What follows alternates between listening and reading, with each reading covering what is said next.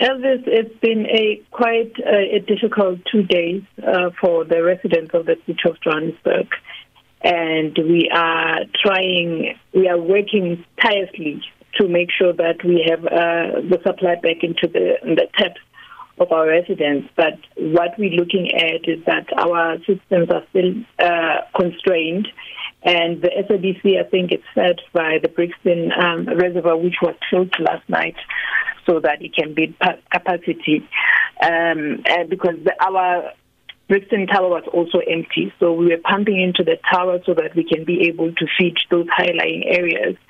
Yeah, but so if I do give an estimate, in the next 2 days, we should be confident to say we have water in our taps. Mm-hmm. Now, this has affected sensitive areas such as the Helen Joseph and the Rahima Musa Mother and Child Hospitals. There are also schools that have been impacted. How are you working to assist these customers?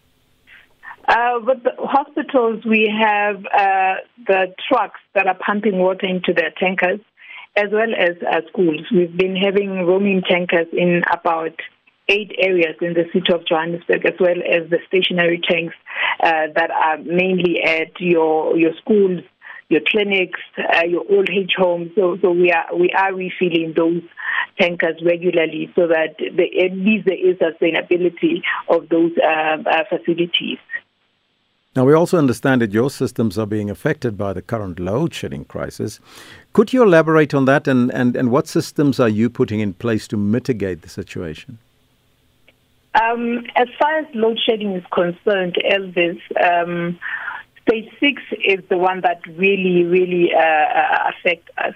However, we do have generators at our critical sites, and those are being in the Crosby, Hursthill, Brixton areas. So we do have stationary generators. We also have mobile generators in our sites where we can be able to sustain pumping during the load shedding period. However, we've also seen that with a lot of vandalism that's been taking place at our sites that leads to prolonged power failures. That's where we get a knock.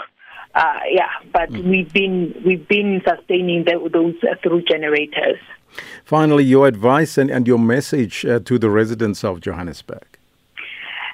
To the residents of Johannesburg, we just plead them to have patience while we try to restore supply back into their taps, as well as those who have water in their taps, if they can just adhere to the stage 1 level restrictions. We've been blessed with rain last night, so with the cooler conditions, I'm sure that the demand will be lesser, and we will be able to recover those systems as soon as possible. Mm-hmm. So it's not a problem with the water being available; it's the systems that's affected by load shedding. Yes, by the power failure, it took a real knock with Randwater experiencing that power failure on Sunday. So it affected a lot of systems in all the metros, unfortunately, and that's where we find ourselves.